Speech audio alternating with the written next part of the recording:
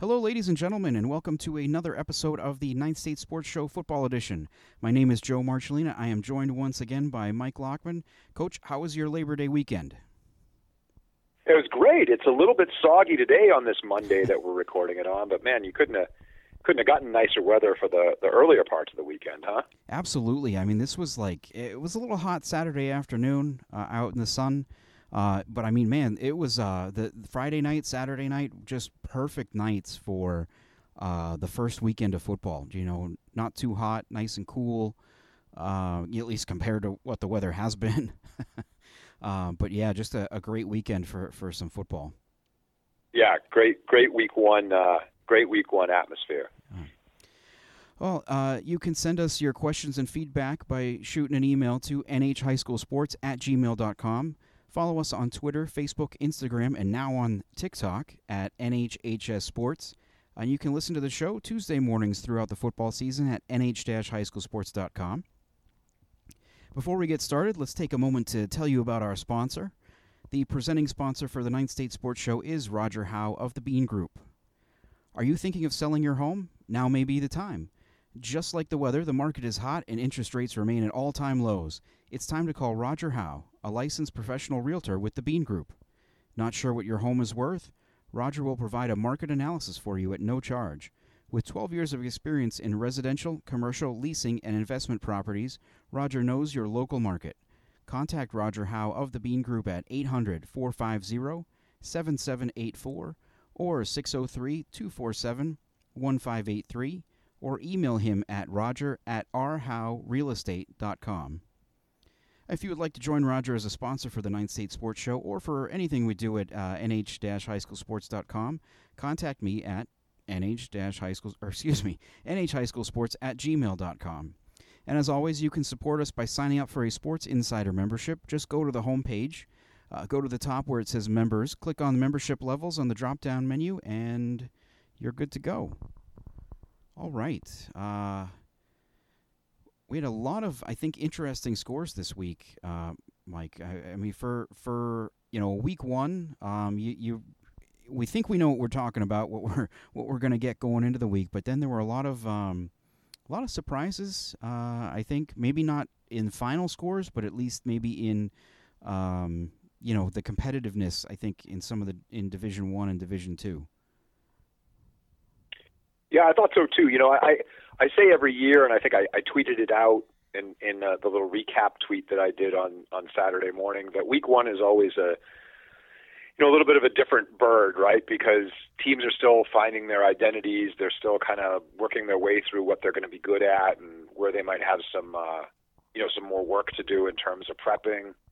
And it always seems like, the first week or two, special teams comes into play a lot more than it ever typically does, right? Not to say special teams isn't big, but I'm talking about big things happening on special teams, usually because, one team may be still a little rusty or something on special teams. So week one's always a bit of an odd duck week, I think, but it's also really cool to get our bearings and kind of see like, oh, okay, that's interesting. Like there were some good matchups. There are things that we thought that were good matchups, and they maybe ended up being so, maybe ended up being not so, and so yeah, I thought we learned a lot just with this first week, basically.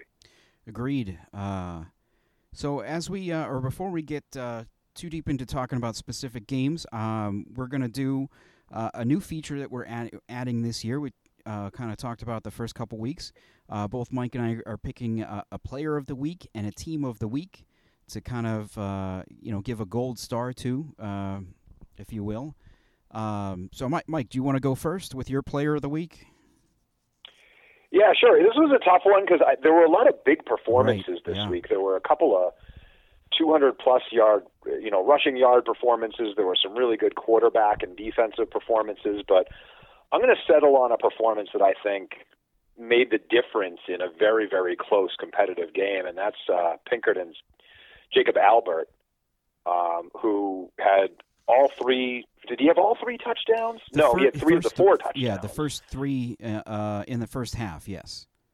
Right. So he had three rushing touchdowns, an interception, and basically the game-sealing fumble recovery in what ended up being a very tightly contested one-point victory, 28-27, Pinkerton over Wyndham. So, again, maybe not like when you think of, statistical performances, there were probably better. And in fact, there most certainly were better. But I think in terms of impact on the game, that's the one that I'm going with based on what I saw this weekend. I thought that was just a really standout performance for his team. Yeah, it looked like the way the first half of that game was going that he was going to be, having one of those games that you're talking about, I think. Yeah, just came up in key spots, I think, for Pinkerton. When they needed him the most. Absolutely. Just a big and good for him too to get back out there. Of course, he missed a lot of time last year with an injury, so that was kind of, I think, other than that playoff game last year against Londonderry, that was his first game. Probably in quite some not quite a year, but close to it, I think. Yeah.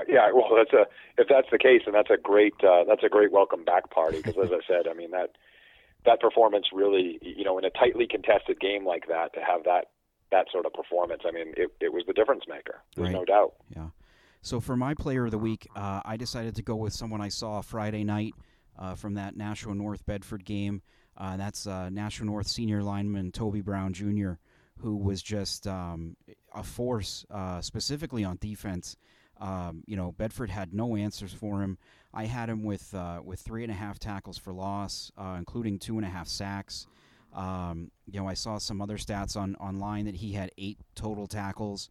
And then of course he also had that 86-yard. I guess we'll call it a fumble return for a touchdown. It was a little bit of a controversial play in the game that we'll get into a little bit later when we talk about that one. But he did have a return for a touchdown there too, and it was one of those performances that just Bedford, I believe, ended up having to change their blocking up front. Keep a tight end to try to slow him down a little bit, which then threw off some other things, that one less guy to go out and into a route and try to catch passes for them. Just completely disrupted their offense. I had Bedford for minus or negative yardage rushing in that game. North with 7 sacks. Just a great performance by the Titans defense, led by Toby Brown Jr. Yeah, it's not often you see high school defensive linemen racking up 8 tackles in a game. Sometimes your linebackers don't get that, right? Like, especially with the spread out passing game and screen game and sort of jet sweep stuff. A lot of times you get sort of your perimeter players, your safeties and things like that are, kind of spreading the tackle. So to have a defensive lineman have that dominating performance is really special, and I think he's very deserving of the recognition, no doubt. And who did you have for your team of the week?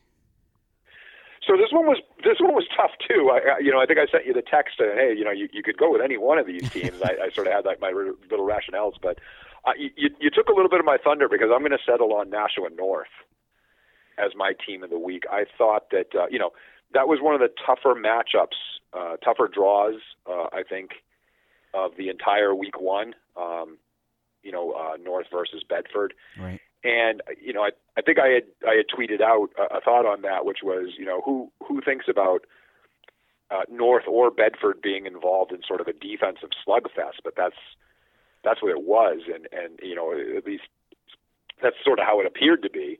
And I just think that you get 3 turnovers on defense, you hold what is perennially a very potent, very proficient, balanced offense like Bedford's, off the way that they did. And as you said, right, negative rushing yardage when you tally up all the tackles for loss and sacks and things like that. It's almost unheard of. So I just think it's hats off to Nashua North. It's Coach Zabolis' premier game, right? It's his opening game. Yep, first game as a head coach. Right. So congratulations to them. They get the nod this week from me. So for my team of the week, I went with Dover. Came out with a big opening win over rival Winnacunnet, 14-0. and it's from what it sounds like, Dover was pretty solid on both sides of the ball. You look at their defense, holding Winnacunnet scoreless, and not just scoreless, but to 80 yards of offense on the day. Dover had 8 tackles for loss, with 3 of those as sacks, and forced 2 turnovers, a fumble and an interception. And then on offense, you had the debut of quarterback Ryder Aubin, who wasn't named the starter until almost right before Friday's opener against the Warriors. He had a hand in both of their touchdowns, finished with 130 yards passing, 81 yards rushing. So really, it sounds like a good all-around game for the Green Wave there, and big for them picking up a win over what was a very good Winnacunnet team from a year ago. Maybe little as we talked last week. I think a little less depth and maybe still trying to figure out where some pieces go after losing so many talented kids from last year's runner-up. So a good start for Dover. Yeah, and as you know, evidenced by my text message I sent you earlier today, Dover was right there on my list too. Right. So you could say, hey, Winnie might be rebuilding a little bit this year. They lost a lot of kids, but still, that's a year in and year out, very, very high performing program in Division I. Dover has sort of been on a steady climb back into that position.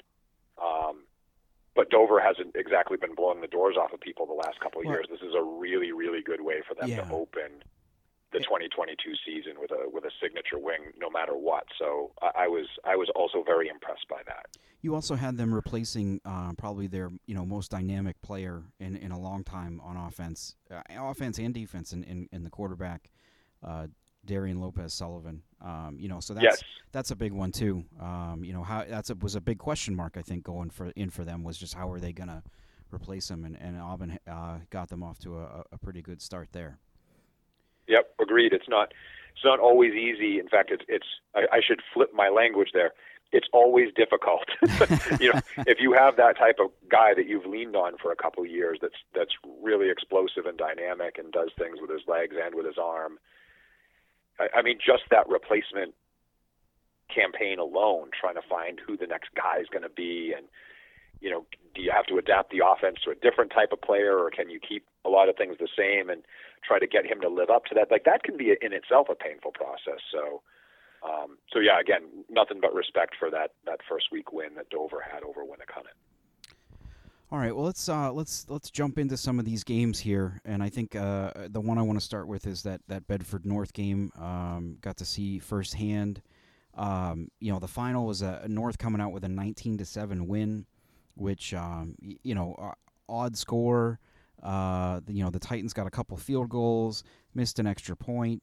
But they were up 19-0 at halftime, and really, the feeling at that point was like, all right, we were on our way for, running clock, maybe 35-0, that kind of situation. And credit to Bedford's defense. As much they mightily struggled on offense. The defense, though, was able to keep North in check for most of the second half. I had the Titans with just actually 18 yards on offense in the second half. 13 carries for 13 yards too. They just were unable to, it almost kind of seemed like they got that lead, and then I doubt it was intentional, but they just kind of almost seemed to just sit back and play defense from that point on, which they did a phenomenal job. I coming away, the biggest thing was that defensive front, just the speed, the physicality of those kids. Like I said, they had, I had them for 7 sacks. You had, again, 2.5 from Brown, 2 each from Jack Peters and Jordan Ryson. I'm going to mess up his name. Jordan Ryson and Dino. He had a great game on defense. I also had Zachary Samaral with a half sack. Just, again, an all-around good performance by their defense, and I'm really it's got me kind of anxious to see what happens against some of these other teams that North is going to see down the road. I guess specifically Bishop Girton. which we'll talk about in a little bit, who's another team that has a tremendous front. I think that's of course that game isn't until the next to last week of the regular season, but I think that's something to keep an eye on. And also, how does Bedford come out of this? Not to say that they got to go back to the drawing board or anything, but certainly, some things that they probably learned about themselves that they may not like all that much, and things that they've got to get adjusted quick because they've got Salem coming in on Friday. Yeah, I had a chance to watch some of the games, just streams or YouTube, whatever they want to call them, right? Like after the fact type things, right? That are sort of broadcasts. I know that's not the term that the kids use these days, but my impression was this is the best I've seen North in terms of team defense in a long time. North has had a pretty good defense, give or take the last few years, but it's often been keyed by one or two really good players. And it seems like this year, like that North defense just played really good team defense against Bedford this year. Like the pass rush was there, the run stopping scheme in the front was well executed.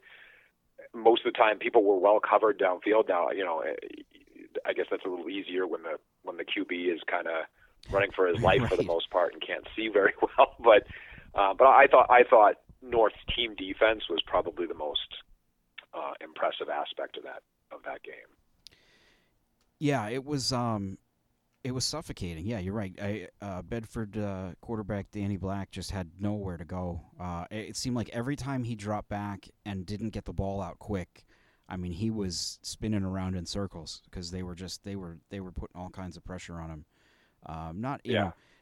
You don't. I feel like you don't see that often, in high school, just because there are, teams that tend to do that, are pretty much able, I think, to, either block it up or they're able to maybe do some other things so that you don't see that happen as much. And it was just, probably just a frustrating night all around.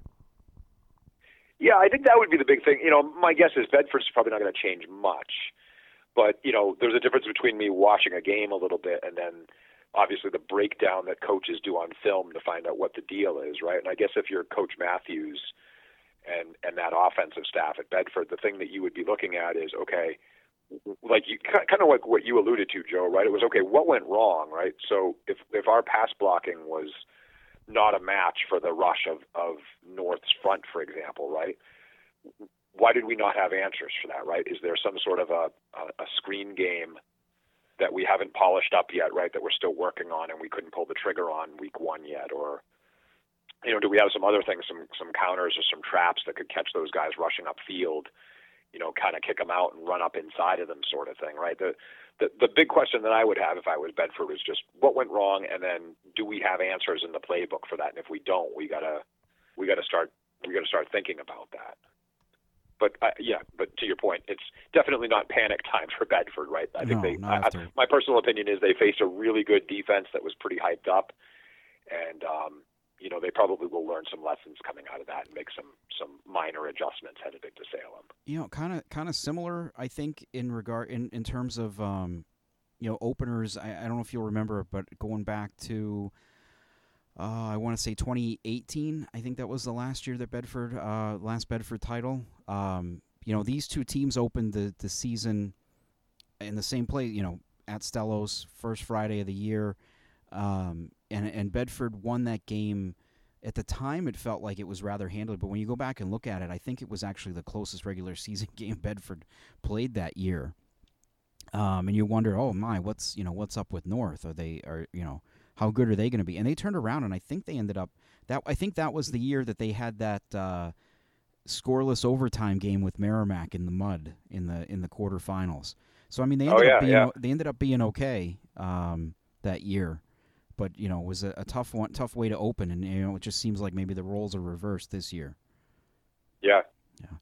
Yeah. Could be. You're talking about teams asking questions about themselves or trying to figure out how to fix some things, and I think maybe both teams from this other game that I saw on Saturday are doing that. Maybe not. I'm not exactly entirely sure. I'm still not entirely sure what I watched. Because hate to use cliches, but it was a very much a tale of two halves for Pinkerton and Wyndham on Saturday. Pinkerton hung on for a 28-27 win, but I mean, from where that game was in the first half to where it ended up, I never would have guessed that. I mean, you had Pinkerton go up 21-0, and let me give you some numbers. Is that all right if I give you some numbers, Mike? Yeah, lay the numbers on me, man. Okay. I love numbers. So the game started. Pinkerton got the opening kickoff and went on a 16-play, 58-yard drive that took up almost 8.5 minutes. Well, first off, they started off the drive with back-to-back false starts. So they went from 1st and 10 to 1st and 20, converted all that. On the drive, they converted 2 third downs, 2 fourth downs, the second of which being Jake Albert's first touchdown, a 4-yard run, go up 7-0. So, and then they scored on the next drive, too, after getting an interception. Albert had an interception, and then a few plays later scored on a 22-yard touchdown run. He also had a 61-yard touchdown run later in the second quarter. So I had Pinkerton running 28 plays, 183 yards, 6 first downs, 14:45 for time of possession. On the other side, you got Wyndham running 18 plays, 65 yards, just 2 first downs, and just over 9 minutes time of possession. But at the end of the half, Pinkerton, on the last play of the half, actually, Pinkerton gets called for pass interference on a kind of Hail Mary play for Wyndham. So Wyndham ends up getting a first down and an untimed down at Pinkerton's 19-yard line, which Josh Sweeney's able to connect with Brian Desmarais for a touchdown to make it 21-7 going into the half. And I'll be honest, it didn't feel like momentum had swung or anything. It just kind of felt like, okay, well, Pinkerton's been dominating this game. They're just going to have to work a little bit harder to get to running clock. And I couldn't have been more wrong. Wyndham comes out. They go on long touchdown drives on each of their first 3 possessions, the last of which was an 18-play, 73-yard drive that had a 4th and 8 conversion and then 3 other third down conversions. Took almost 10 minutes off the clock. And, of course, that was the one where, with it 28-27, Wyndham opts to go for 2 instead of kick the extra point. They don't get it. But there was still 7.5 minutes left at that point. They just were unable to, when they got the ball back, unable to hang on to it, losing a fumble that ended up clinching the game. But in the second half, I had Pinkerton running 42 plays, Wyndham running 42 plays to Pinkerton's 15. Wyndham also had 247 yards and 14 first downs, almost 20 minutes time of possession. And they held Pinkerton to 71 yards and 2 first downs in that second half. Yeah. Like you said, tale of two halves. Right. And, you said something interesting, where you kind of said, hey, I wouldn't have said at the end of the half with the untimed down touchdown that momentum had swung. But what happened to open the second half probably did swing the momentum. Right. And that was that dreaded, score on the last drive of the second quarter and score on the opening drive of the third quarter combination, right? And that really can swing momentum, not just from a point standpoint, but from an emotional standpoint. So you got to wonder whether that played into it a little bit. And then the other thing on that point is I can't tell you how many times when I was coaching at Sauhegan where we would have kind of a sluggish first half maybe, and then we would explode in the second half and kind of break out a little bit. And you or somebody else would ask me like, talk about the adjustments you made at halftime and stuff, right? and you always want to sit there and make something up like, we did this and we checked down to that and we had this changed up on the blocking. Most of the time the schematic tweaks are very limited, and what you're really tweaking is the emotions at halftime. Yeah. And so I wonder whether Coach Byrne and his staff just did a really good job of capitalizing on, the score at the end of the half, and hey, we can play with these guys, right? Blah blah blah blah blah. But I wonder if the leadership there at Wyndham just really, kind of reset those guys' thinking at halftime, and you come out, you go down, you score again, and all of a sudden, if you're Pinkerton, you feel like you've been punched in the gut, 2 unanswered touchdowns in a row. Right. And if you're Wyndham, you're like, yeah, coach was right, or whatever. The captains were right. Like, we can hang with these guys. Here we go. Well, I think they started. One thing that they definitely did was stick to the things that were working. And that was, a big part of that was Tiger on his performance for the whole game. Really, he had finished with 141 yards rushing and 3 touchdowns, all on 1-yard runs. By the way, too, and he. Had a great performance. Pinkerton had a tough time bringing him down at times, and then Wyndham quarterback Josh Sweeney in the second half too had a pretty good day. He finished with 88 yards rushing. He had some nice throws in the first half, I think, but really it was what he was able to do with his legs and his speed in the second half, and unfortunately had that fumble late that ended up kind of sealing the game. But yeah, the two of them I thought were fantastic in the second half of that game. The other thing I kind of mentioned to you was before we started was going back and looking at the play-by-play. In the first half, Pinkerton lost a lineman. Dawson Fenner went down with an injury and did not return.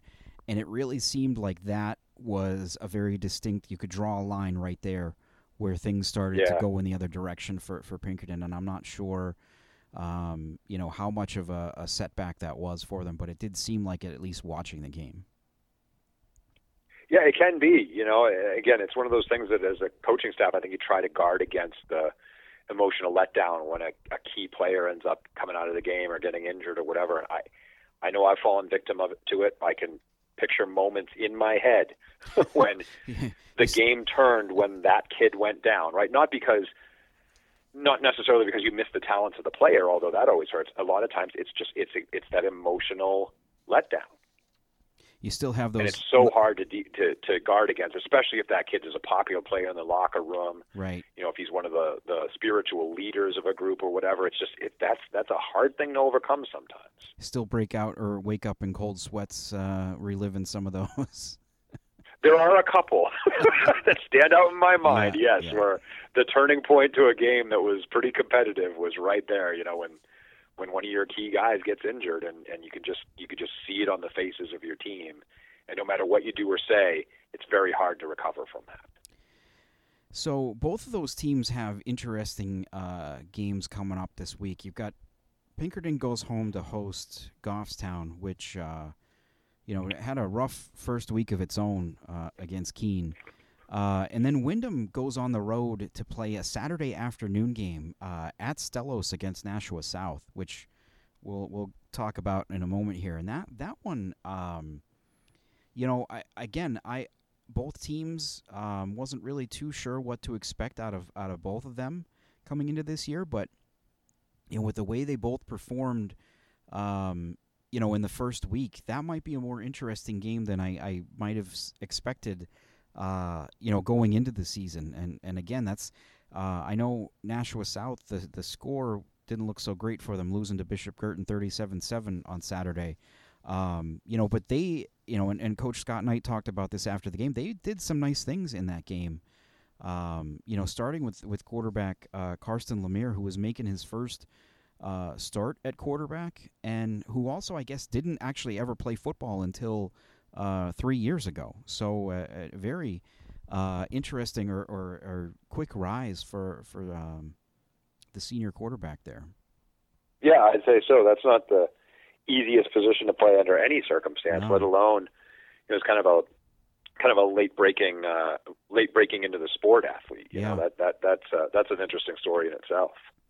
So yeah, South, going into it, kind of expected them to have a hard time against Bishop Girton. One of the teams that we kind of pegged as a favorite in Division I with so many guys returning, and that game, it just started off that way. The Cardinals got the opening kickoff, drove right down the field. It would help if I actually had those numbers in front of me to talk about them. Going 62 yards on the opening drive. They scored again on their second possession to go up 15-0, and it was 22-7 at halftime, and it felt kind of like, where South had been able to move the ball a little bit with its short passing game, hadn't been able to run the ball much. It had a bunch of penalties in the first half, and it kind of felt like, which way could this game go? BG ends up getting a stop to open the second half. Has to punt it away. They eventually ended up pulling away, but it was, they got the stop. They scored on the first drive of the second half. I'm sorry about that. Made it 30-7, and that was kind of when it felt like that game was kind of wrapped up for them. Yeah, you were there, so you saw much better than I did. I watched a little bit of the game online, and to me, it didn't look like South was quite as bad as the score indicated. There's some good players on that South team. It did look like maybe BG was a little bit more, I don't know whether you would call it like sort of veteran/experience or whatever coming in, right? In other words, I guess that's a nicer way of saying it. It looked like South might have just been struggling through a little bit of sort of a youth movement, right? I think they've got a number of first-year players that are out there and probably have less experience, right? I also thought that the Cardinals, their offensive weapons are pretty good. That running back quarterback tandem is devastating, right? I mean, either one of those guys is, they're almost like a college player in terms of just their physicality. Big, strong, quick legs. BG has a couple of pretty imposing receivers out on the outside that Santos Suaso can just sort of get the ball to, right? I mean, you just sort of put it up over an undersized DB and let the kid go get it. They've got weapons. I thought if BG had any weakness, it was that their O-line at times seemed to struggle a little bit with Nashua South's front, but I thought that it wasn't enough, obviously, to be a problem, right? I mean, I'm trying to find a little bit of a ray of sunshine for South here, but I thought South's front played pretty well, and I just thought they had to contend with some really big ball carriers up inside, whether it was the quarterback or the running back, and it made it really difficult. Yeah, you mentioned the rushing attack for BG, and Santos Suaso had over 140 yards on the ground, 2 touchdowns, threw for 2 more touchdowns. As South made it seemed like they made more of an effort to kind of shut down Charlie Bellavance and BG's inside rushing game. Bellavance still had 84 yards rushing. But yeah, the 2 touchdowns passing, kind of a good thing to see for BG, that they're able to kind of mix that in, and also mix in a couple of other kids too. Last year it was a lot of Bellavance and Santos Suaso, going back and forth carrying the ball. The first touchdown pass, first score of the year for BG goes to Connor Gabord, who's a senior who is a very good lacrosse player, and took last year off, as far as from what I understand, to focus on his recruitment there. Came back this year, and he was as good as he was on offense. I think he probably even stood out more on defense. Put a lot of pressure on South's offense there when he was on the field. And then the second touchdown pass going to other side of the roster here, Gavin Bombara, who was on the varsity, a senior who's on varsity for the first time this year too. Had that was a nice throw and catch there, and really I think that's the one that kind of put the game away for them, right? Made it 30-7 there. So those to see other guys step up and be weapons for them, I think just gives them an extra wrinkle that they're really going to need this year. Yeah, I mean, they were good last year, and everybody knew it was going to be Santa Suaso or Bella Vance. And they were still pretty good offensively. Right. So if they have that added dimension now where they've got some of their receivers going and, they've got Gabbard back. Is that how you pronounce it, Gabbard? Gabbard, yeah. Gabbard, yeah. They've got him back. They've got a couple other guys out there that they can rely on. Again, I was impressed with what I saw from their receiving core. It looked like they blocked well. They ran good routes. They were aggressive on the passes that were thrown to them, getting up for them. So that could be a much more dangerous dimension to them this year.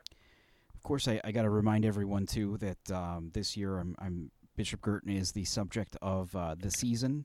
The behind the scenes series I've been doing off and on over the last 10 years or so. So you'll be able to see a little bit more about Bishop Guertin this year with a new episode coming out this Thursday. Last week was the first one, so you got plenty of time here if you missed it to go back and check that out. I will say, though, that usually the first episodes of these are a little bit slower just because it's more interviews, practice footage. Once we start getting into scrimmages and games and there's a little more action and I would imagine too that after the first couple of interviews the kids are a little more used to me too, because it's not everyone can has a weird guy like me come in and start throwing a camera in your face and asking you questions that takes some time to adjust to, I would imagine. So right. It's a cool series. It's like I said, I now I'm totally mind blanking on the name of the popular show that's on. Where like Hard Knocks. They spend like a season with the NFL team. Right, Hard Knocks, the HBO. Hard Knocks, series. right? Yeah, so it's like the NHIAA version of Hard Knocks, right? Like don't sell the practice footage and stuff short. like I love that stuff. Like seeing the behind the scenes stuff about how the teams get ready for games and all that. So I think that's great. It's really cool. Like I think it's cool if I'm a player from another program and you want to have a look into how different programs prepare and what they're thinking and stuff. Is it like what we do? Is it very different from us? If I'm just a kid, in one of the schools that's a big football fan, I'm thinking that's cool because it's like, wow, I might not play football. Maybe I'm a soccer guy or maybe I'm in the band or something, but I love football. I'm going to take a look at that. Like, I think there's, and I'm not just saying that, Joe. Like, I think well, of course I'm going to say it because I'm a huge football nerd, but like, I think it's great stuff. I think that there's a lot of cross interest there for people who are just big fans of high school football. It's cool stuff to get that inside look. Well, I'm hoping to make this much more consistent. We were kind of on that path back in 2020. And then I don't know if you'll remember the pandemic that happened. Yeah. kind of a little bit of a derailer. Us. Yeah, we had. Right. We were. I was in the middle of one with the Bishop Guertin girls basketball team that winter. Had one lined up that we were going to do with Nashua South boys lacrosse that spring. Hopefully this will keep rolling every season, or every doing the season every fall, winter, spring. But anyway, let's after I've completely derailed us, let's any other Division I games that kind of stood out to you in terms of scores and all that, before we move on. Yeah, I have one note I want to make just because it's a fascinating note, I think, and that was New Hampshire played against Maine this weekend. Right.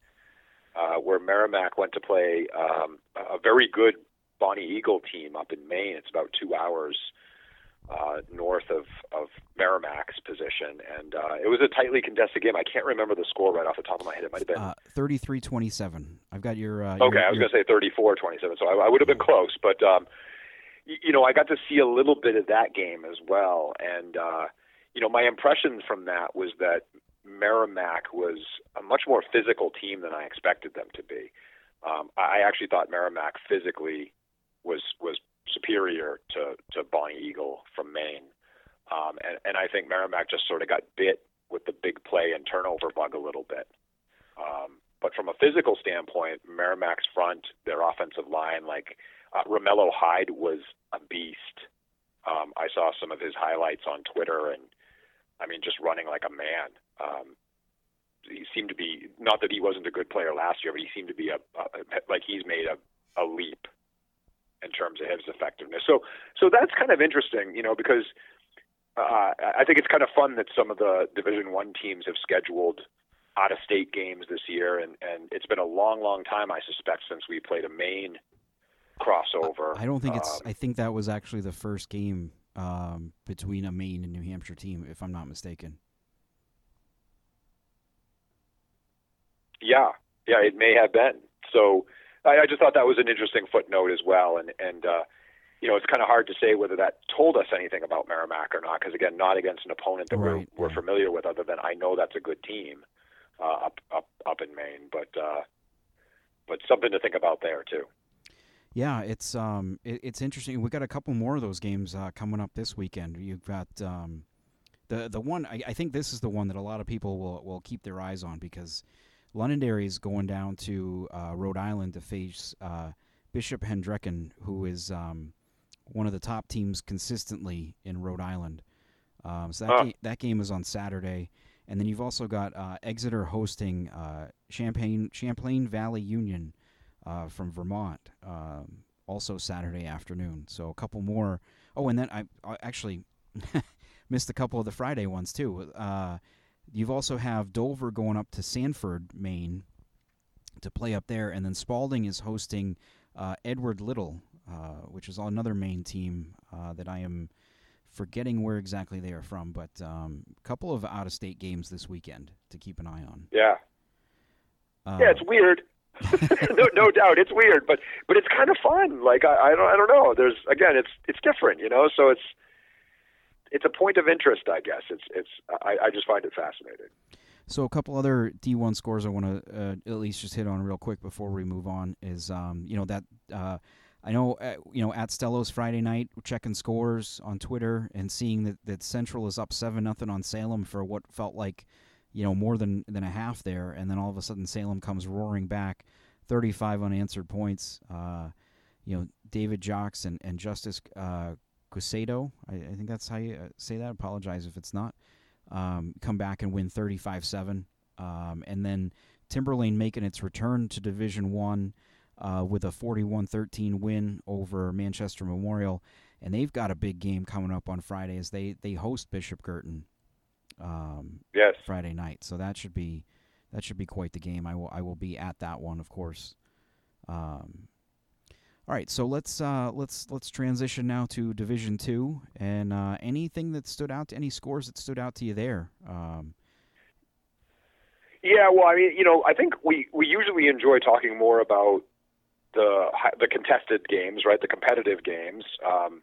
But you asked me an honest question. I'll give you an honest answer, and that was any scores that stood out to you. I mean, it felt like Souhegan beat Hillsborough Daring Hopkinton like 1,000,000 to nothing or something. 60-6 is what I'm looking at here. Was it 60-6? 6-0, yes. Yeah, and I think the 6 came on the last play of the game, if I'm not mistaken. From HDH. So, that was definitely an eye opener. I don't remember the last time Souhegan put up 60 on somebody. It's rare that you ever see anybody putting up 60 on somebody. Although Trinity did it this past weekend as well. So we had a couple of one-sided games, but certainly that stood out.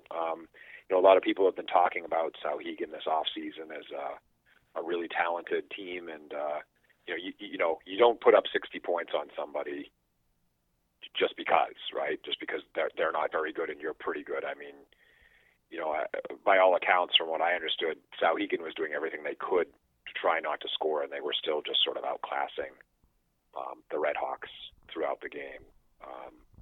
After the game was out of reach, obviously. Right. So that really stood out. I thought that the Milford John Stark score was interesting. John Stark has obviously struggled the last several years. Milford was the runner-up last season. I know they lost a lot of key players, but they brought a lot of good players back. So that certainly stood out to me. And I also thought that Laconia coming up in their opener in Division Two and sort of, for all intents and purposes, just blowing out Lebanon, right, was a pretty big statement, especially given Lebanon's status last year, right, undefeated until their playoff loss to Milford. Right. Yeah. Yeah. The other one that kind of, that I caught there, that caught my eye was that St. Thomas Merrimack Valley score. Where St. Thomas beat Merrimack Valley 12-9 in overtime. Overtime, right? And I guess St. Thomas had to score late, even to force it into overtime. Merrimack Valley kicks a field goal on its possession, and then St. Thomas ends the game, with a touchdown. I'm just going off of recent history. I mean, St. Thomas, had a big, was down for a couple of years, had a big bounce back last year, making the semifinals. And I know, Merrimack Valley has struggled a little bit recently, but maybe, this is a good sign, hopefully for them, that this could be maybe a little bit more of a successful season than we've seen in the years past. And then I guess the other score that kind of stood out to me, at least early on, was the Plymouth Pembroke game. Plymouth ends up winning 31-16, but that game was fairly close in the first half, if I'm not mistaken. So it looks like maybe that East Conference. I think we kind of agreed last week that the West might have a few more teams that are kind of that like upper echelon than maybe the East, but maybe the East might be a little bit deeper in terms of quality teams that are going to be fighting for those playoff spots. Yeah, I had the same impression, right? I mean, the St. Thomas story, not just the score, but that story really did stick out as an interesting one. Merrimack Valley seemingly, even though the score was kind of deadlocked, 6-6, they got a good rushing performance out of their two top backs. I think they had Buddy Eddy and Reese Claremont combined for, 180, 190 yards on the ground. And St. Thomas, traditionally pretty good defensively. I think they were pretty good defensively last year. If Merrimack Valley's found their way up, and you can add them to sort of the list of competitors from that particular conference, then maybe that's not as down a conference as we might have suspected, and I think that's good for everyone. Yeah. And Division III, I know there was one game that you kind of had your eye on that at halftime, was a pretty close game, and then kind of got away. Of course, that was Monadnock beating Fall Mountain 34-0. That was a 7-0 game going into the second half, right? It was, yeah. Yeah, and it's interesting. There were a couple of things about that game that I didn't realize. One was that, and I'm terrible with names now. But the head coach over there, Monadnock's head coach. Oh, who I know. I used to talk to him when he was the assistant there when I was at Souhegan. Yeah, you're putting me on the spot here. I know they got a new head coach last year. Yeah. But anyway, not to belabor it because it's my... Yeah, I will find an answer for you in a second. You'll find it. Well, and I just had it in front of me a couple of minutes ago, and of course I've lost it. But so he was serving out the second of a 2-game suspension, I guess, that was carried over from last year for reasons I don't know, right? So, right. And probably none of my business. But that's always kind of an emotional deal to get the kids cranked up around a little bit, right? That can go either way. And there was a really pretty bold article that was written locally. I can't remember whether it was Keene Sentinel or what it was, but basically it was Monadnock seniors and captains and things saying like, we're absolutely out for it this year, right? Like we missed the playoffs last year. We were nothing but disappointed. We are not messing around this season. We're coming after people. I mean, it was just boom, right? There was no tiptoeing around, well, we think we might be okay. There was no sandbagging it. They were like, anything short of success and playoffs will be a failure this season, which I thought was pretty cool. But, then you think about going into halftime, it's only a touchdown game to Fall Mountain, who's come up a division to play you in the opener, and you wonder about the emotions that had to kick in there at halftime. But yeah, they certainly turned it on at the end, no question. And but if you're Fall Mountain, you've got to. I mean, I know it sounds kind of weird, but like you got to feel pretty good about that because Monadnock is a really, really good team year in and year out. You've just come up into a brand new division, and you hung with them for a half. They might have outlasted you. Maybe it was a depth thing or a physicality thing, but you proved that you could play with them. So I thought that was a pretty interesting game. So to answer your question there, it is Rob Latito is the head coach who, yes, was missed a game for the second of a 2-game suspension, and Jake Poulin was filling in as the head coach. Yeah. And they got a huge game from the Ethans, Ethan Jarvis, Ethan Brown. Huge second halves rushing. So who do they play this week? Stevens at home from another game that was really an interesting one score-wise. I don't know how much you were able to follow that Saturday afternoon, but Stevens went to Interlakes Moultonborough, got out to an early lead, and the Lakers came right back and win 26-22. That was definitely a score that kind of had opened my eyes a little bit. And then Kearsarge, in a battle of the Cougars, gets a 36-21 win over Conval, but that game was a little bit closer than that final score early on. So those two, four teams in those 2 games, kind of a interesting back and forths there. But then as you mentioned earlier too, that Trinity just absolutely taking it to Kingswood, 67-8 in that one. And I wonder if maybe there's, like we talked about, tiers of teams in the other divisions. I think we might see them a little bit here with maybe Monadnock, Trinity, and Campbell just at this point in the year being a step ahead of a lot of the other teams in the division. Yeah. I did follow that Interlakes game against Stevens on Twitter. I was out of state for most of the weekend, but was doing my best wherever I had signal to kind of follow through on Twitter. And yeah, I mean, that was a little bit of an eye-opener. Totally agreed. Even the way that the game just sort of went down was fascinating. But here's the big question that I have, or maybe it's just a strong statement that I've got to make, but I think that when the NHIA football committee is looking at divisions and who to put where and all that stuff, next cycle, they got to look at Conval, Campbell, and Kearsarge. Having what you mean having 3 teams nicknamed the Cougars in one division doesn't do it for you? No, you can't do that. It's just I don't care whether they need to change the bylaws or do something, but that is completely unacceptable, and it cannot be allowed to stand. I mean, you're right. It's bad enough. I remember that from the old Division 3. Whenever Milford would go play Pembroke, and I'd have to, you referred to them as the Blue Spartans and the Green Spartans because everybody's Spartans. Right.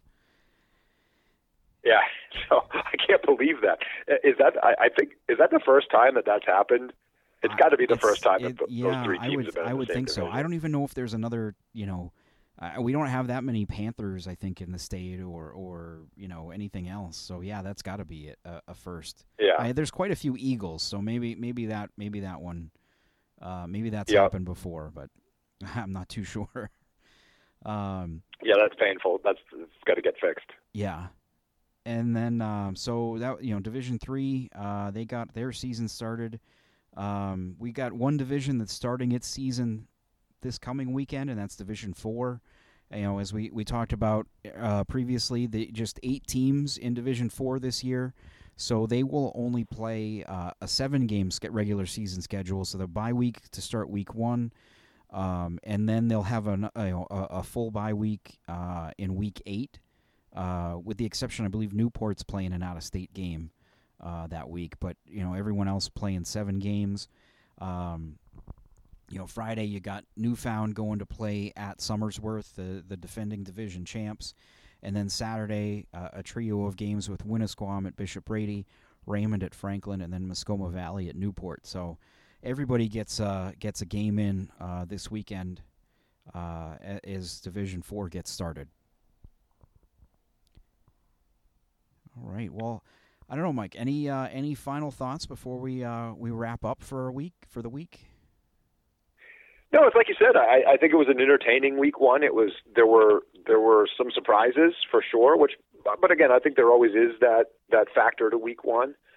And I think we always sort of have to admit to ourselves we don't quite know enough yet to start thinking about, when you look at the week two matchups, like who the clear underdogs are and who the clear, teams that, on paper, quote unquote, should win. It's just too many variables still. And that's why I love the beginning of the season so much, is that there's no sure things yet.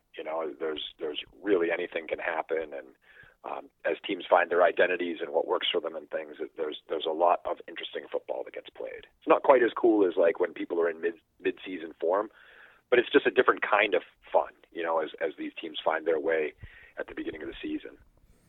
Yeah, definitely. So I'm looking forward to next week. Definitely, still a couple of weeks here of surprises. I would hope, and and hopefully that continues out throughout the year. I think we're in for, especially in Division 1 and Division 2. I think we're in for a pretty competitive year, or at least that's what I'm hoping for. Yeah, I think so. Yeah. All right. Well, he is Mike Lockman. Mike, thanks again for joining me. Yeah, thanks a lot, Joe. I am Joe Marcellina, and we will talk to you next week, and enjoy the games.